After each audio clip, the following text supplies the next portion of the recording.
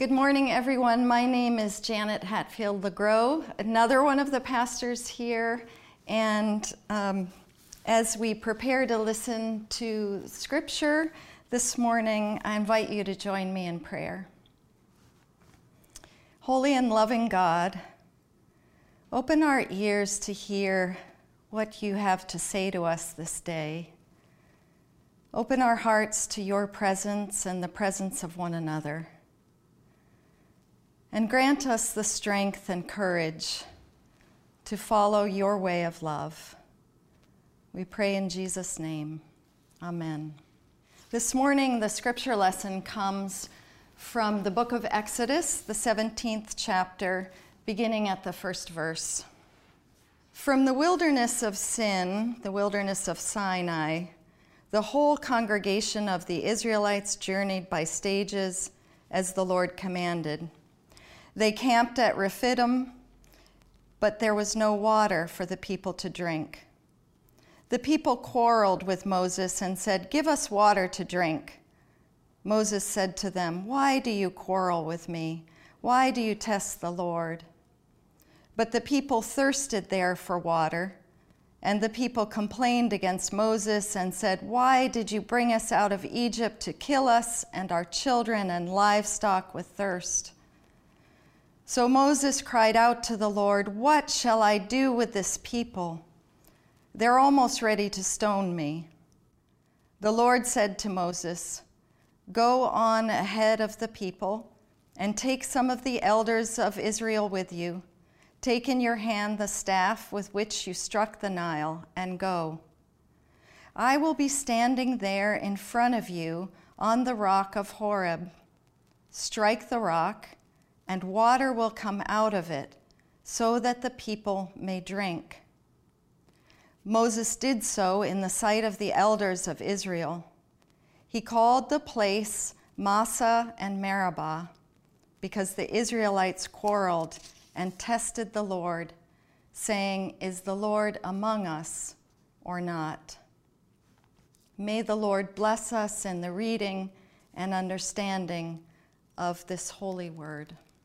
As many of you know, this Lent, we have been exploring different aspects of discipleship. By this we mean, what are some of the ways that we can walk in love, in faith, in many different settings and situations? What does it mean to follow the way of Jesus right now?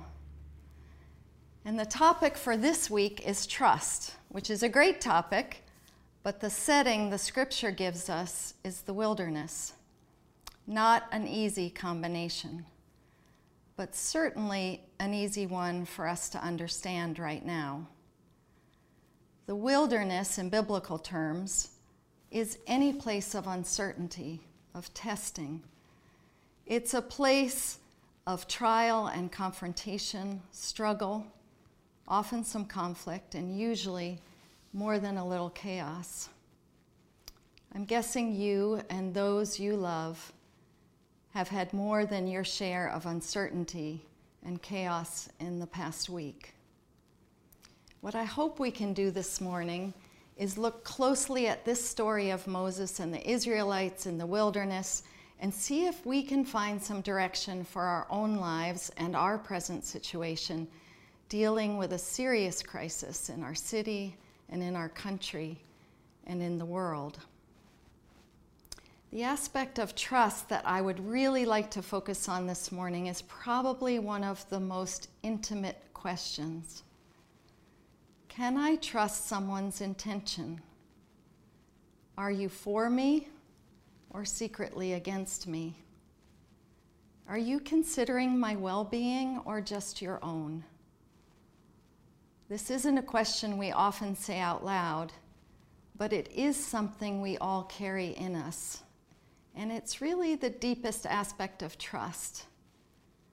Does your care for me direct your actions, or is it something else? And this is a question that springs to the surface as we figure out how to live together right now, navigating a serious virus and many community needs all at the same time. Do we have each other's backs or only our own? This happens to be the great question of today's scripture passage. In Exodus chapter 17, the question comes up 3 times. Can I trust you? The biggie, of course, comes right at the end when the people ask, is the Lord among us or not? There's a very traditional interpretation of this passage that doesn't really seem to help us much at all. Exodus 17 is considered one of the best examples of complaining, quarreling, kvetching, blaming, and scapegoating in the Bible.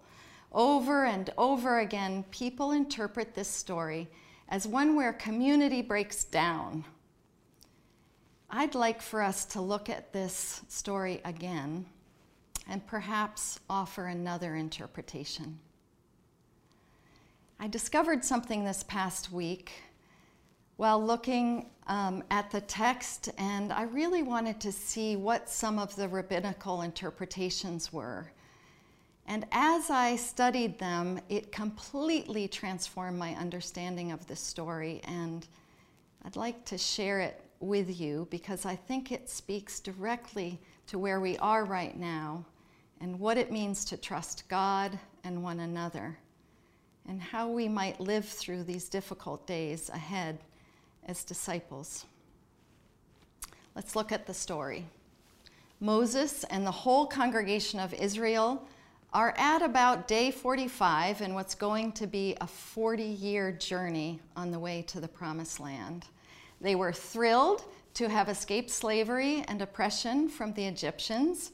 They passed through the Red Sea, only to find that freedom wasn't all it was cracked up to be. They were moving all together, the text says, and that meant they were probably moving slowly. They were moving at the pace of the slowest members, most likely the oldest members and the youngest. They had already experienced great hunger. They had experienced contaminated water.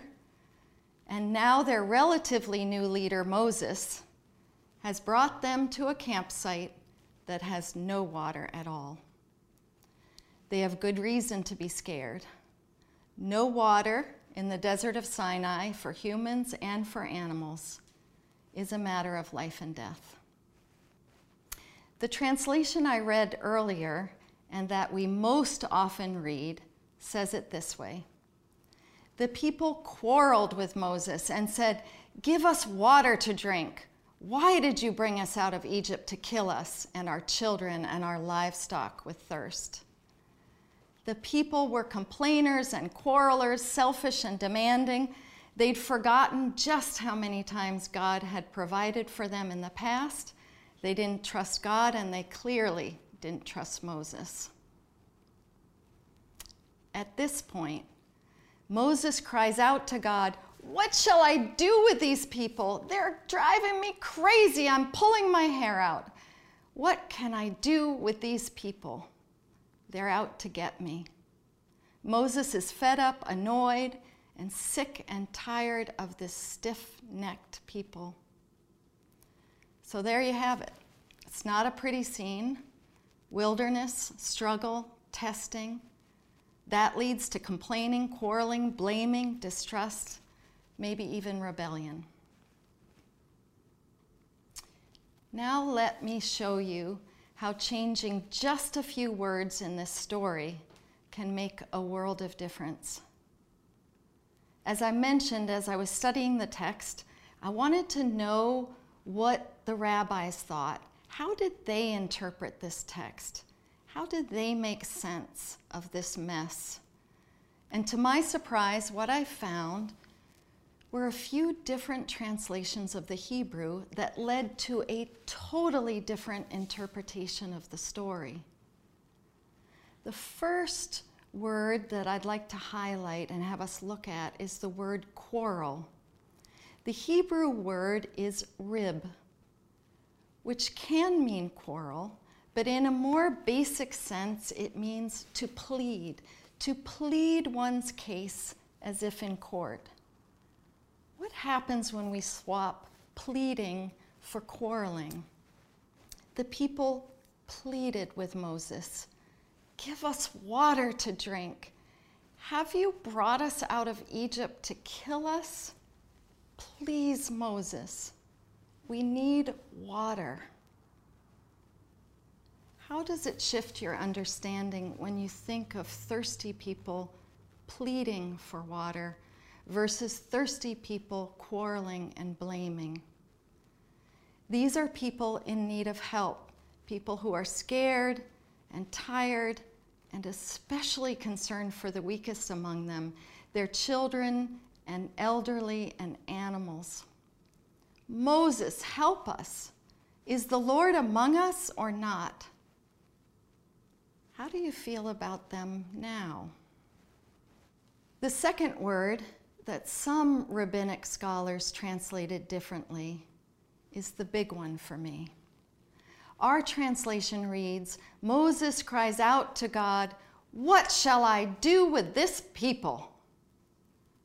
But many rabbinic texts translate it differently. In text after text, I read this. Moses cries out to God, "What shall I do for this people? What shall I do for this people? Oh God, my God, what can I do for these people?" What happened to the blaming, the frustration, the bickering, the quarreling? We change one preposition and the whole world shifts. From frustration to compassion, from annoyance to deep concern, from alienation to community. What shall I do for these people? And it's to this honest question of a scared leader that God responds. Let's give them some water. Moses, they need to know that you're their leader. So here's what you do. You walk through and in front of the people so they will see your leadership. Take some elders with you. I will go ahead of you and stand on the rock so you'll know which one is the right one to strike. Strike it with your rod, the one you use to part the sea, and water will spring forth for the people to drink. Here in the wilderness, uncertainty and fear, and real physical danger. The people are scared. They don't know about Moses. Are his intentions good? They plead for help. Moses is scared and doesn't know what to do and pleads for help and advice from God. God hears the cries of the people and of Moses and provides for the well-being of all. Now there's a story of faith and compassion and community and deep trust. The water part is surely a miracle, but what about the restoration of community? What God really does here is reestablishes trust between Moses and the people. They have a long, long way to go. They have many more trials ahead. They need to stick together. Washington Post opinion writer Michelle Norris, who happened to have visited recently in Richmond, said more beautifully than I could imagine this past week what it means to trust one another as a community. This is what she writes. As we wait for more and better tests to determine just how many people have contracted the novel coronavirus, understand this: all of us are already being tested. We are all now in a crucible that will have profound consequences on how we work and how we act as citizens and neighbors. We will be measured by our ability to handle adversity and uncertainty, on our ability to put the interests of the group ahead of any individual. It sounds easy, but it won't be. As a nation, we have not been asked to sacrifice in a very long time. This will test our patience and our mettle. Our fidelity to our neighbors will also be tested. Will we share supplies if the family next door runs out? Will we even answer the door? Our commitment to the larger society will be measured too. Each of us will have to take small steps to ensure the greater good. Small steps to ensure the greater good. What a good description of discipleship.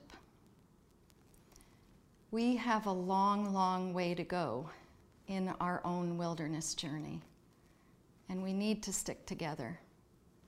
We will need to go at the pace of our slowest and neediest neighbors. Perhaps Moses' question needs to be ours in the coming days and weeks. Oh God, my God, what shall I do for these people? This was always the question of Jesus. How can we help? What can we do for those who are the most scared and the most desperate? Can we listen for pleading and not dismiss it as complaining and quarreling? Can we trust that God hears the pleading of our hearts?